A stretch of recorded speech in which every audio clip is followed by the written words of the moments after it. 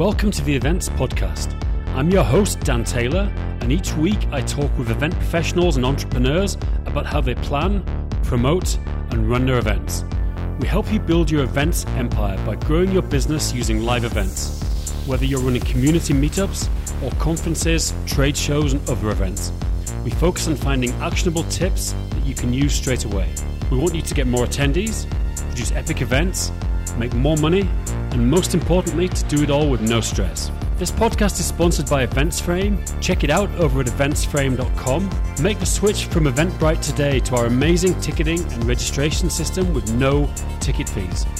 Most ticketing systems charge you a minimum of 3% of the ticket price, but we just have a flat, low fee with no ticket fees and no restrictions. There's literally no system out there that is cheaper than EventsFrame. It's also super easy to use, and you can embed your tickets in your website, or you can use our own website builder, which is really simple. We have amazing options to apply all kinds of discounts on all the features you'd expect from a much more expensive system like QR code check-in. Go to eventsframe.com, that's eventsframe.com, for a free, no-risk, 1-month trial.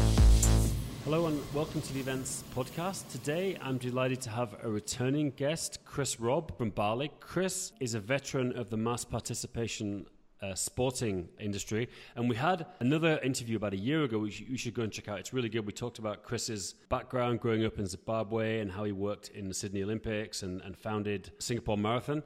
And then what it kind of ended up with him founding and running an event called Mass Participation Asia, which has been renamed Mass Participation World, all for people running these large-scale sporting events. So great to have Chris back. And in this episode, we're going to get into his conference. So Chris, welcome back.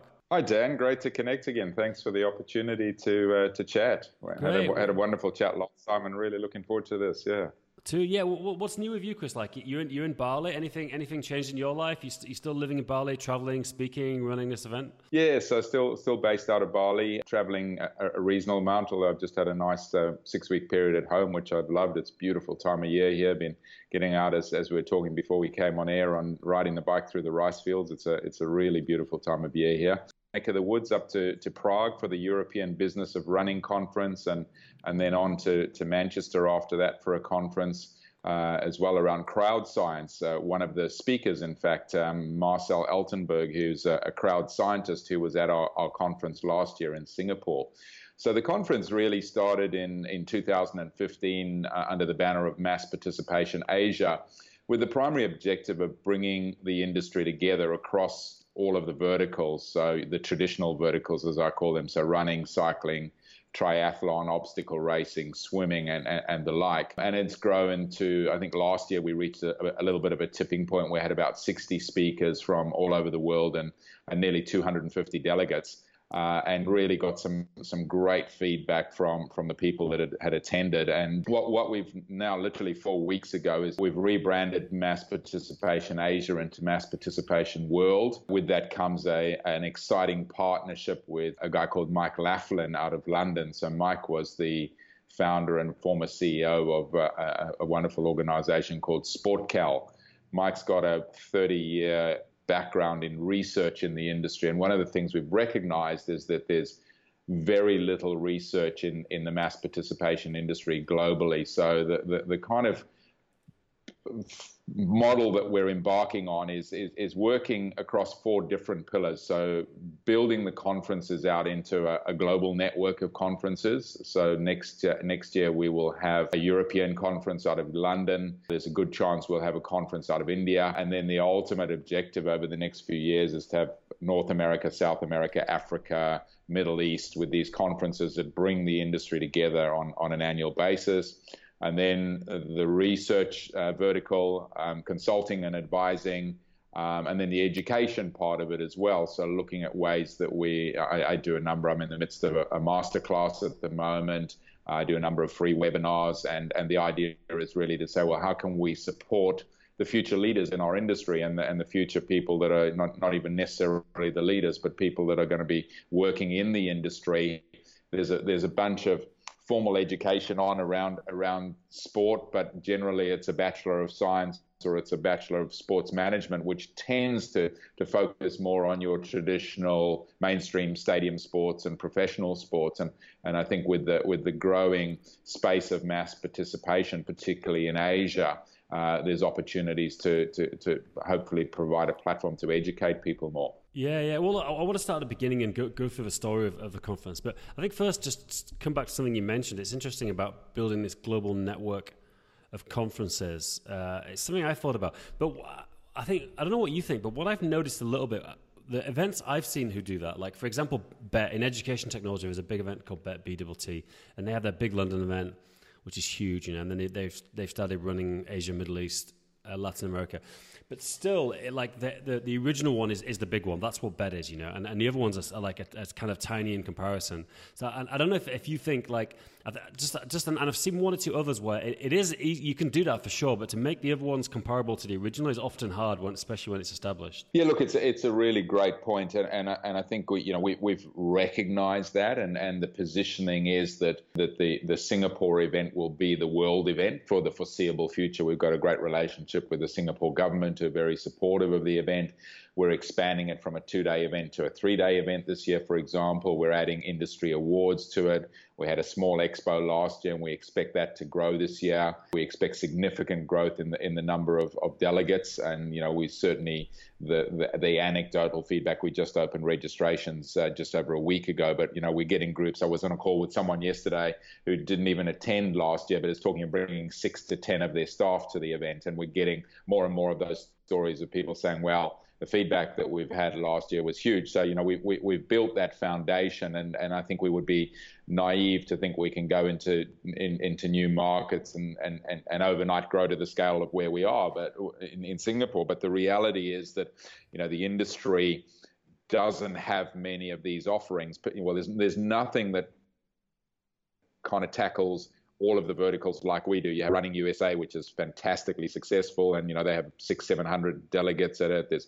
Triathlon Business International, but they all tend to focus on the one vertical. And where I was coming from is, I think we all have similar opportunities. We have similar challenges. We need to get our funding models right. We need to attract and retain and engage with participants.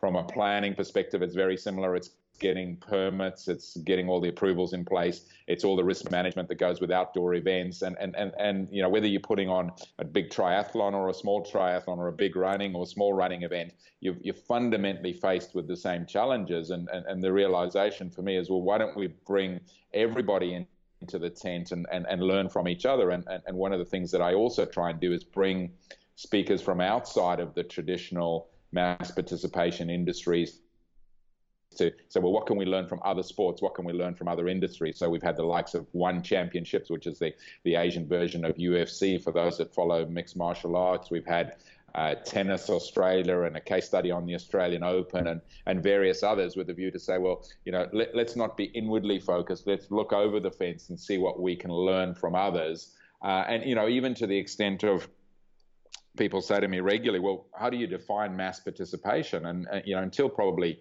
2 years ago, I would have defined it as those traditional verticals, which I spoke about earlier: running, cycling, triathlon, swimming, obstacle. But the reality is that, people who run massive football tournaments, how can you not say that's mass participation? I presented the Sports Industry Asia Awards in Bangkok for a 3-on-3 basketball tournament in China that had 64,000 participants. That's clearly mass participation. So how can we all learn from each other and benefit each other and get governments to recognize the value that these kind of sports bring to their citizens, not only from an economic impact, but from a social and a health benefit? Definitely. Now, I want to start in the beginning of the event, because a lot of people listen to this are kind of, running their own conference or want to start running a conference. They want to do it. How can you, being basic about how can you run a conference and actually make money out of it, and make a profit out of it? So I want to get back. How did the conference start? And how did you come up with the idea? How did you promote it? I guess, you had an audience, which is a really huge thing for getting started. But how did you actually get started and get the first event off the ground? Yeah, look, it was that idea that nothing like this exists. There's an opportunity to promote collaboration, and hopefully that leads to best practice within the industry. the realization that it was growing in Asia. Yeah, so I guess funding is key. So we approached the Singapore government and a couple of sponsors to help support the event. I think the reality, like most properties in the events industry, it's a model of you invest in year one, you maybe break even, make a little bit in year two, and then things start to escalate from there. And certainly that's been the model for us. So we invested year one, invested year two. We had a difficult situation in year two. We were approached by someone to bring the conference to Bangkok. We took the conference to Bangkok. It was supposed to be in November 2016, and then the king died. Everything shut down, and we literally had to postpone it from December to May. So that had a financial impact, but it had some great opportunities in that in the second year, a number of people found their way to us in May who hadn't found their way to us in December. So we ended up with a partnership with Running USA, which has turned out to be fantastic. We conducted Could I just the first Asian runner survey with them last year. Yeah, just to say about the funding, because that's interesting, because a lot of people don't, run events, they don't get funding, they just do ticket sales. So how did that work? You actually got some money from the Singapore government to run the event? Yeah, not a massive amount of money. So we got a small grant from them that was linked to a bunch of KPIs that we had to achieve. Right. We got a little bit of sponsorship. Most of it was in kind. And then the ticket sales, and we put the event alongside the Singapore Marathon, and that was great because it gave people a reason to come into town. And in those days, I was still organizing the Singapore Marathon, so 2015 was a pretty huge year for it because I did my book launch on the Wednesday night. The conference kicked off on Thursday and Friday, and then we organized the marathon sort of Saturday, Sunday. But it presented a number of great opportunities, including the fact that Steve Cram was in town. He was doing the hosting the broadcast for the marathon. So we ended up with Steve doing the opening keynote for the marathon for the conference, which was fantastic. Got some interest.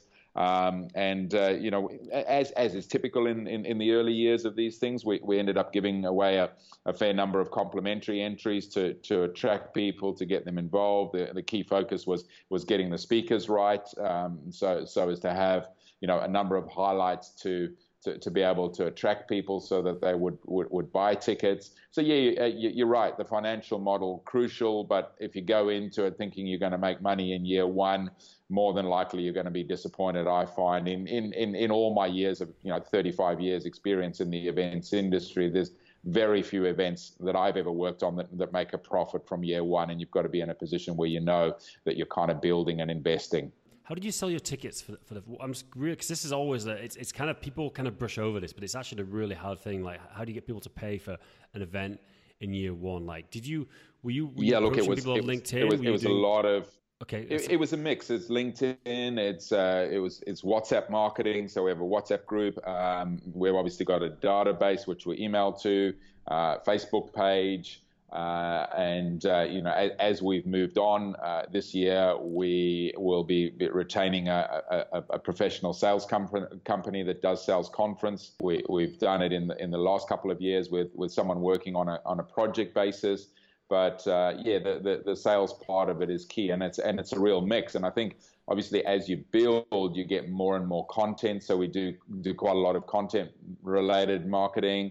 So I'm about to embark on it. We announced our first 8 speakers last week, and I'm about to embark on a series of interviews with those speakers. So I spend literally 10, 15 minutes with each of the speakers, and then we turn that into a little 1.5, 2 minute teaser, which we put out on social media, profiling the speakers, having a little bit of a chat about some of the insights that they might share. So building that awareness and I guess giving people insights and information in the lead up to the conference, rather than just trying to sell them a product, giving them some content ahead of time. Sure. Just to step in here quickly to mention our sponsor, Events Frame, a project I'm co-founder of, and I want to mention our integrations, which we believe are the best available. Firstly, payment integrations. You can connect any payment gateway such as Stripe, PayPal, on Braintree, or even bank account or take cash. You can connect everything to EventsFrame. We also have the best marketing integrations out there with every email marketing system, including MailChimp, Zapier, Infusionsoft, Aweber, Drip. And we've got deep integrations with all the social media platforms like Facebook, Google, and Twitter. We've got thousands of events live on EventsFrame right now, ranging from small community meetups to huge trade shows and conferences. Check it out over at eventsframe.com. That's eventsframe.com. And now, back to the interview.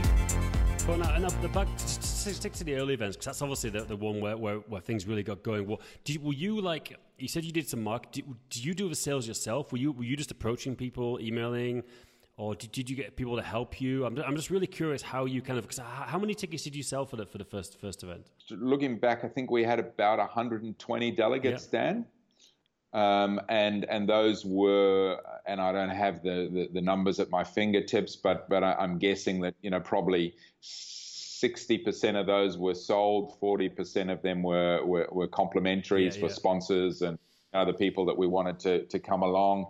And that was literally, hitting the phones. I had a couple of people in the office, myself going to my network, sending, personalized invites and those kind. It's a lot of legwork. I mean, that's, if that's the kind of key tip that your listeners are looking for, it's very much about, you got to work the phones, you got to work your network. We're really being in regular contact with people, chasing them up, doing deals, bulk deals, encouraging people to, to come along, maybe offering discounts and so on. Yeah. And, it's a kind of an interesting one because you got, from that perspective, you got Asia, which is an emerging market. And I think we had, in the first year, we had something like 9 or 10 countries attending. This last year we had 21 countries, and I think this year we'll end up with probably 30, 35 countries represented, possibly even more.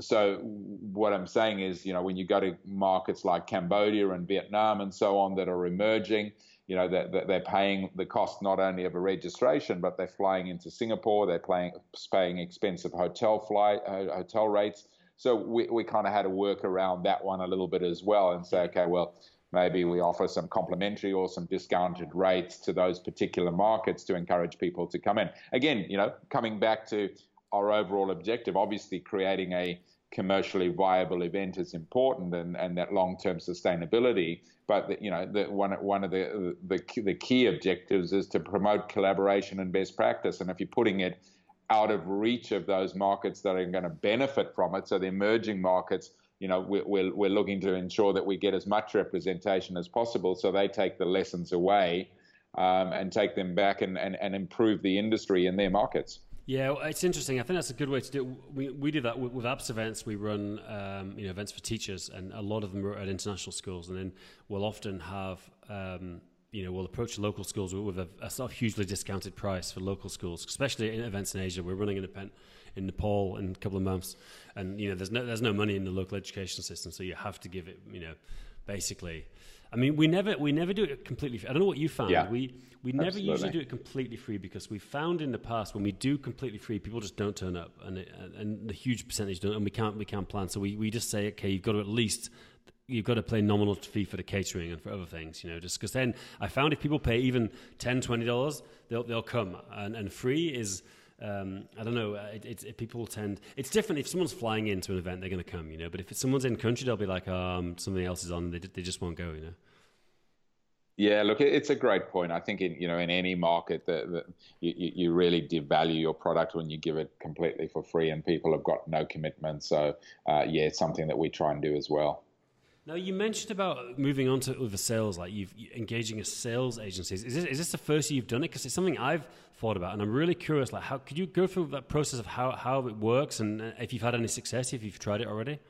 We tried it on a small scale with an agency last year for literally a couple of weeks, and it wasn't particularly successful. But this is a group that's been recommended to us, who've been hugely successful in selling for another conference, also in the kind of health and well-being sector.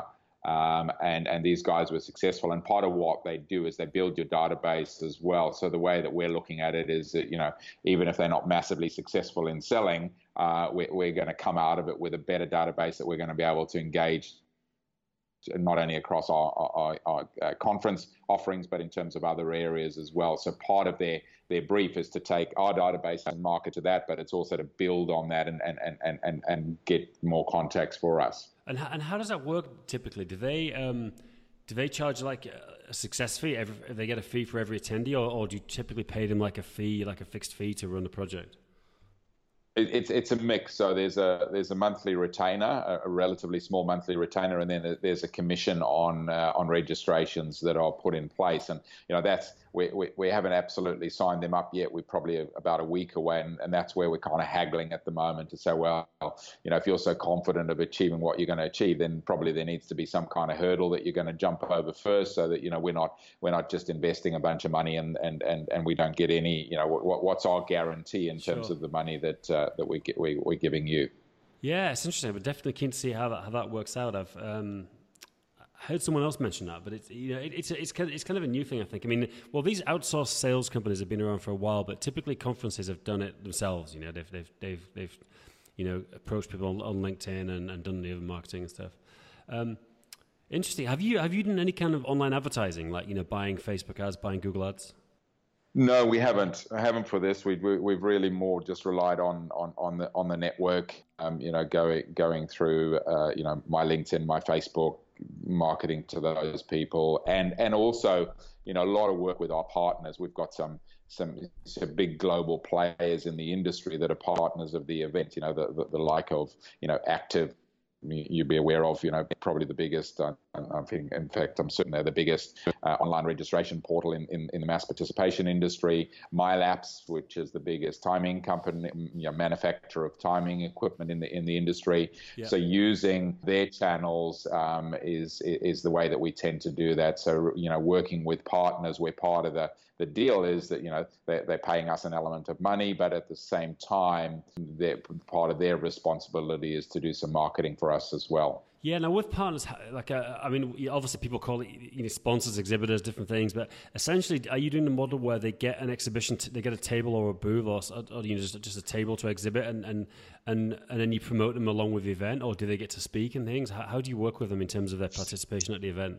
Yeah, there's a great question. There's a number of different ways, depending on what their level of investment is. And I'm not a kind of a one-size-fits-all gold, silver, bronze package person. It's very much about, let's understand what your objectives are, what are you trying to achieve, and then we'll customize something to help you achieve those. But typically there is an expo booth in it. There's some delegate passes involved in it. There's there's opportunities for distribution of content. The speaking one is one that I'm very, very careful of, because it's you then in a position where you're selling your soul to a speaker that comes in and then does a commercial pitch, and your content gets eroded as a result of that. No one wants to go to a conference and be sold to from the stage. They want to come and learn and hear. So it's something that we're very particular with, and there are the odd ones that what they're doing makes sense to be part of the conference, and we work with them, and it's people that we've had long relationships with, and we know that they're going to do the right thing by us. We've also initiated last year, which was hugely successful, an innovation showcase. So we allocated an hour of the program, and we had 5 companies had the option, and they paid for the rights to do literally a 10-minute sales pitch.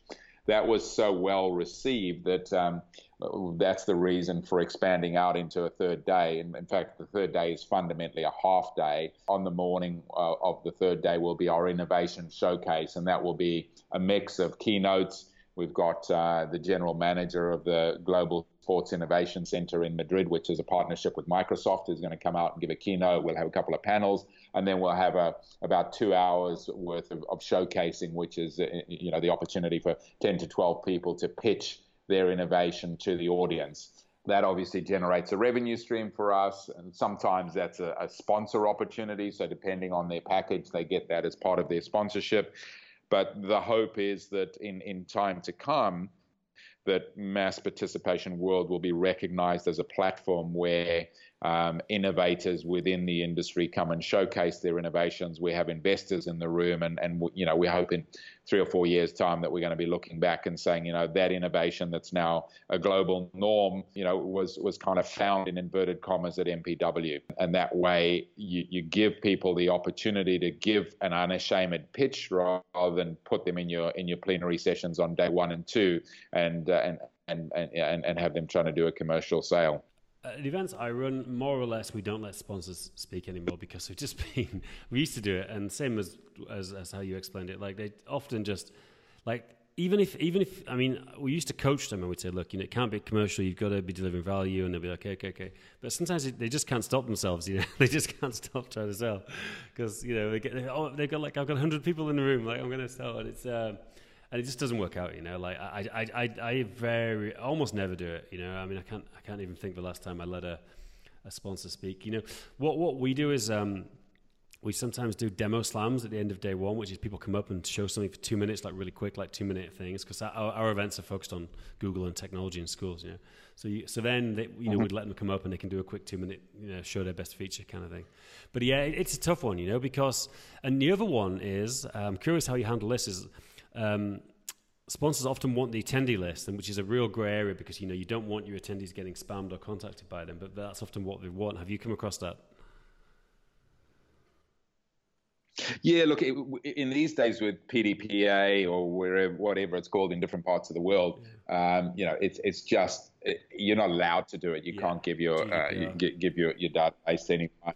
So what we tend to do is we'll give an opportunity for certain levels to be able to send a piece of content out to the database. But again, it's done in such a way that it's not a spamming situation, and it's not everyone doing it. And it's what I also tend to do is one of the benefits I provide is an opportunity for personalized introduction. So I will send to select sponsors who are prepared to invest to that level. They'll get a list of the database, literally company and job title, without naming names, so on, and obviously without any contact details. And then they get the opportunity to say, okay, for example, they'll get 10 introductions, and I will then make those personalized introductions based on who they've selected. Sorry, I think there's a delay here. That's why we're talking over each other a little bit. I'm just curious about your database you mentioned. Like, I mean, obviously, I think we call it the email list, same sort of thing. How do you engage, like, generally? Do you have do you send a newsletter weekly, monthly? And I'm curious, like, how does that work, and what sort of open rates, and how big, like, what sort of size is your list? Yeah, we've got several thousand on it, and to be honest, it's an area that we need to improve on. It's not. We don't do a newsletter. We really just generally send out content around, and we try to segregate that content depending on, what sector of the industry they come from. So rather than a kind of a one size fits all, if they're a supplier, they get a more tailored approach. If they're a rights holder, they get a more tailored approach. If they're a sponsor, they get a more tailored approach. So we've got, 4 different personas, so to speak, that we send more tailored messages to. Yeah.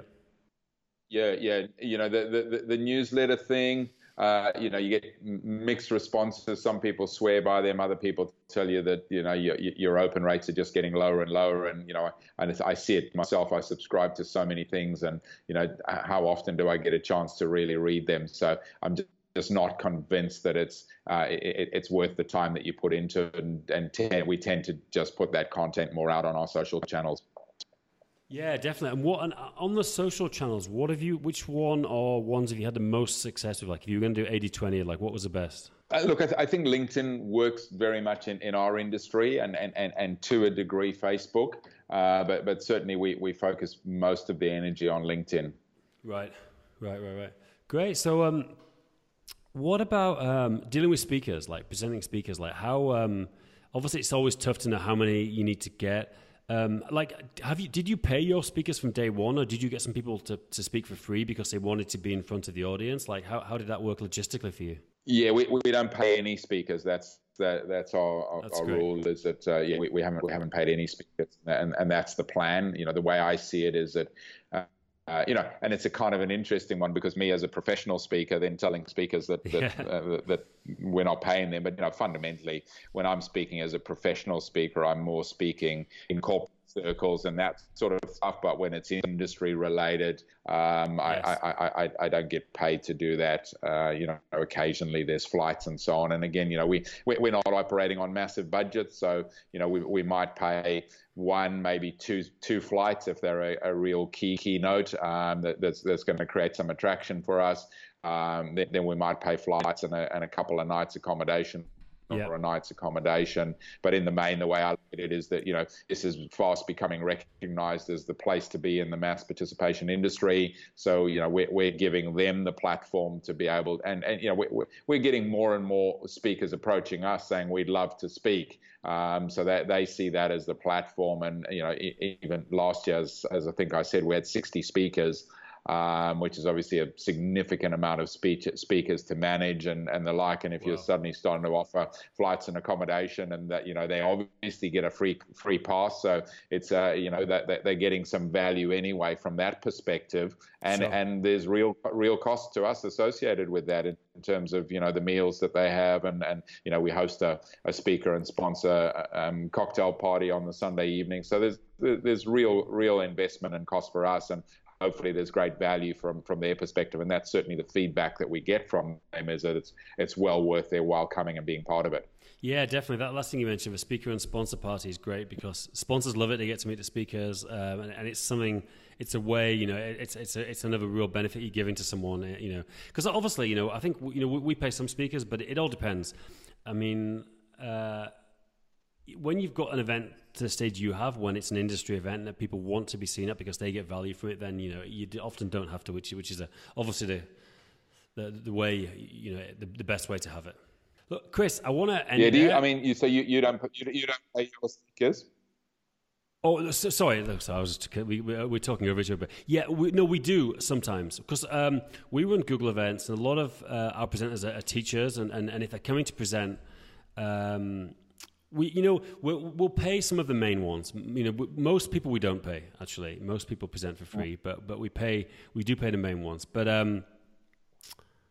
it depends. Like in the beginning, we didn't pay anyone. We just couldn't afford it. There was no money to pay anyone. Now we do, but it's a tough one, because if you're paying some but not others, and people can be unhappy about it from that point. So I think that your model of kind of it's all or nothing is probably the best way to do it. Yeah, look, that's certainly what we're very conscious of, is you pay one and then inevitably someone else hears and it becomes a problem. Yeah. Look, Chris, I want to end it. It's really a pleasure to talk to you again. It was a load of good value about running an event, and everyone should check out Mass Participation World. It looks like a really interesting event coming up in Singapore. So, Chris, thanks very much for being on the podcast. Thanks, Dan. Great talking. Fantastic. Really enjoyed it. Thank you. Do you want to sell more tickets to your amazing events? EventsFrame event ticketing has been built to minimize the amount of time it takes to buy a ticket. Result? You sell more tickets. Check out eventsframe.com.